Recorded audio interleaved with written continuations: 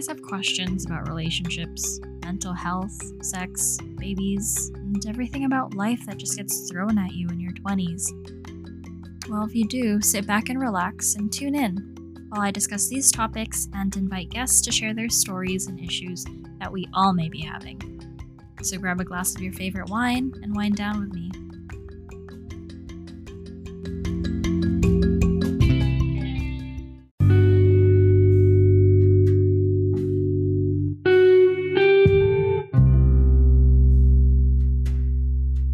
Hi everyone, welcome back to Wind Down. I'm your host, MK. And tying into the previous episodes, I've touched base with depression a little bit, and I wanted to talk to you guys more about it in detail.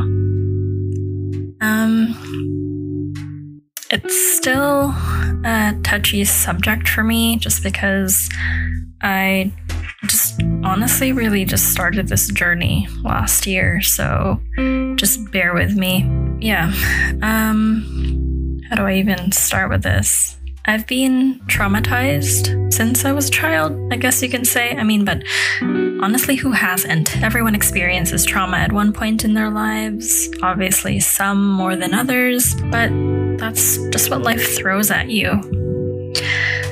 For me, probably not as much as other people, but still to an extent where it affected me growing up.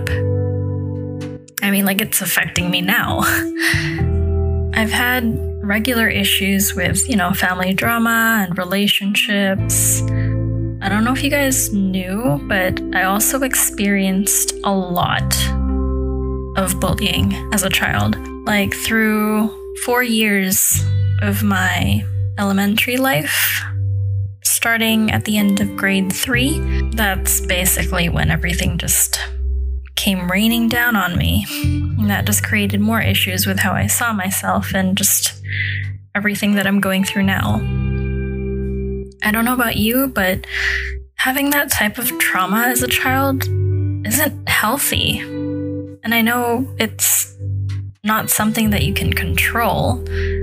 At least it wasn't back then. Teachers, they kind of would just address it and then just brush it off like it was nothing. So, yeah, now it's a little bit better. It's still happening, but it's better now because I guess there's more resources. But I can still remember every detail of every event. I know it'll always and forever be imprinted in my head. And a bit of story time for you guys. There was this one time where my gym teacher offered to have a pool party at his house. So when we were planning things, everyone was talking about who would carpool with who, and they were writing their names on the board, and I was just left out because no one wanted to choose me. So when the teacher saw that my name wasn't on the board, he had to fit me in with someone. And I could see my classmates' faces being ugh, that type of face. And yeah, so when we went to my gym teacher's house, the whole time we were there, everyone was playing in the water, or someone would be sitting just by the pool, and I'd be just by myself, sitting at the edge of the pool watching them play, or sometimes I'd join in, but at that point, they would still try to avoid me. And then when it was time to go home, some of my classmates' parents picked them up, and some of them carpooled with each other, but again, I was alone, and they just left me. No one offered to take me. And then when my teacher saw that I was still there, he offered to drive me home. And he took 2 or 3 other people in the car too. But yeah, during the car ride, we were sitting in the back seat with my 2 classmates, and I remember my 2 classmates were playing a game where you guess what music the other person is listening to, and you have to act it out like charades, kind of. And I can still vividly remember her pointing to me as a hint, and then the other one is just guessing names, and then all of a sudden, like, the songs that she was guessing were Stupid Girl and Ugly. And another time, like, I remember during recess for 4 years, no one ever wanted to hang out with me. So I was kind of just stuck by myself. And I would just sit in front of the school on the bench and just sit there watching people play. Or sometimes, like, I would walk around and just sit in front of the garden by myself. Or, like, other times I didn't even bother going outside. I just sit in the classroom by myself, reading and writing, just, you know, alone. And there's this one time when I was younger, I used to journal a lot and write in my diary. And one day, when I got back from recess, some of the girls, or, you know, my so-called friends, were hovered around my desk, and I saw that they had opened and read my diary, and they were making fun of me for it. Like, they were making fun of what I wrote. And then another day was where I did a hairstyle that I just randomly came up with out of the blue, and I thought it looked cute, so I wore it to school. And when they saw me, they confronted me right away, and they asked, "Oh, did you see that hairstyle in a magazine or something?" And then they were telling me that it didn't suit me and that I looked ugly and that I should just take it off. And they just started making more fun of me for it. But most times during gym or class projects, or things like our field trips to events or camp, like one time I remember going to the aquarium and we had to do those like worksheets, and everyone had to be buddied up. But for me, I just ended up walking around doing it by myself, even though you're supposed to be with a buddy. But at that point, everyone was just avoiding me like the plague. There's just so many things I still remember. And like at the beginning of it, I had some friends, or, you know, so-called friends. At least that's what I thought. But they just decided to turn their back on me and gang up. Like my so-called best friend, who I was really close friends with from, I don't know, grade 1 to grade 3-ish. Like, she basically joined their group, and I was practically abandoned from there. Like, they got the whole class to turn on me. And I have no idea why. Maybe it's because of how I looked, or I don't really know. I have no idea. But I went through that shit for 4 years. Like, can you imagine that? Like a 9-year-old starting grade 4 and going through all that shit. Experiencing all that bullying. Like, what the hell? I can't really speak on their behalf of why it was done, and I don't even know if they remember doing that because, you know, most bullies don't. But being the receiver of it, being the person at the end of it, you just never really forget the shit that happened to you. Like, you carry that with you into adulthood. And like, even now, I'm still experiencing the after effects of it. Looking back now, like after elementary, like transitioning into high school, I remember being somewhat mean to people after all that. Because like, I didn't want to become a pushover anymore. But when high school started, like, I didn't know anyone because I was coming from a private school and going into public. So everyone that I grew up with was gone. Like, I became the thing that I told myself I didn't want to be. I became a pushover. But, you know, wanted to fit in. So I conformed like a sheep. That really affected my education. Like, my grades dropped. I was skipping school. Just, my priorities changed. Like, I went into the wrong crowd. Not super wrong, but wrong to a point where if I had different friends back then, I knew I would be completely different right now. I knew I would probably be in a completely different job. I probably would have went to college, but, you know, I wanted people to like me. It also affected my self-image. Like, I never really liked the way I looked. I knew I wasn't pretty compared to the other girls, and just everything was bad. And like, while this is all happening, I was going through some family drama too, which, you know, I won't get into detail, but it just got really bad. So I started self-harming, which intensified my insomnia more. But, you know, that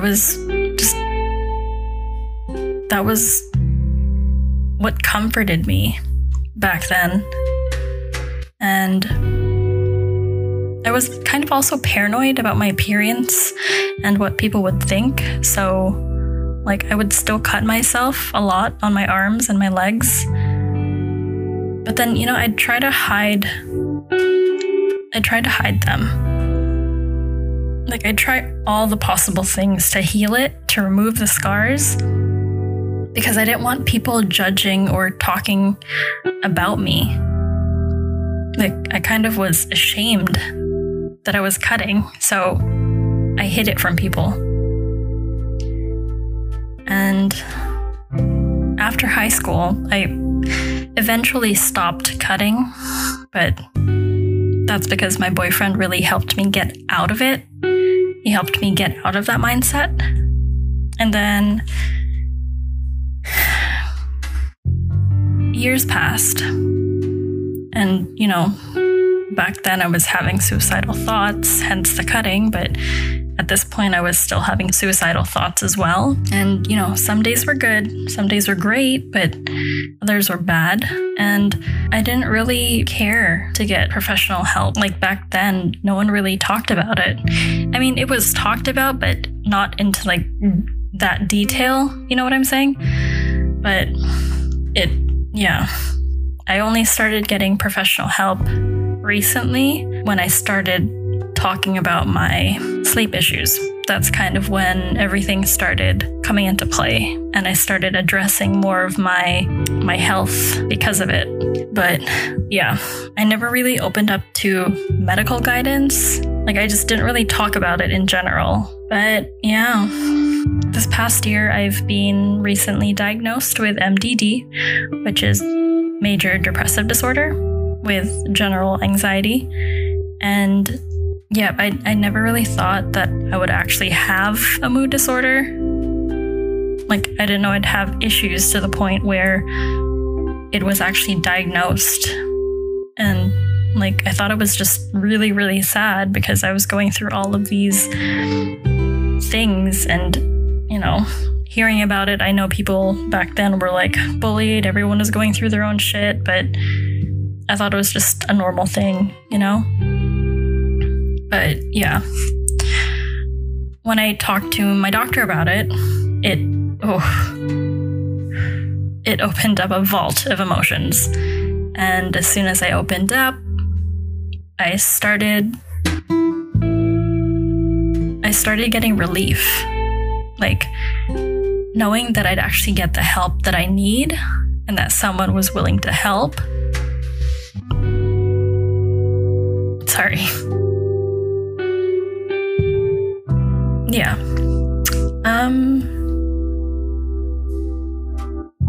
The doctor suggested medication. Back then, they offered counseling too, but I didn't really it didn't work for me. But yeah, they did all this testing to confirm that I was actually diagnosed. And then, yeah, they suggested the medication. And I was originally put on a new medication. It was new on the market called Vybrid. And they said that was to her when I was explaining everything. And after doing all the testing, she thought Vybrid would be a better option for me. So I did that for 2 weeks. That she put me on a trial. But I don't know. I didn't really feel good on that medication. Like, I was really antsy, and I was experiencing like severe RLS, restless leg syndrome, and other stuff. I was just super hyperactive. Like, I was bouncy and it wasn't really good. Like, I was extremely hyper. Like, my coworkers, they noticed it. They kept asking me if I was okay, and I was just, I don't know. It just didn't really work for me. And I told my doctor, and, I went through the whole pack, even though it wasn't working for me. And she was like, well, if it wasn't working for you, why didn't you stop it?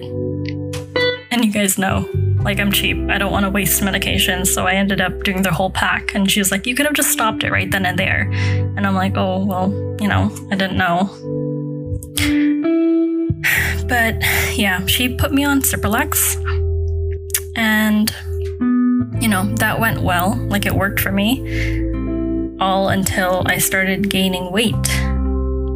So I don't remember, probably like 110, 115. And then I gained a lot of weight in a span of like 3 months. And I was like 130, pushing to 140. And I was like, holy fuck. Like, what the hell? That's not normal.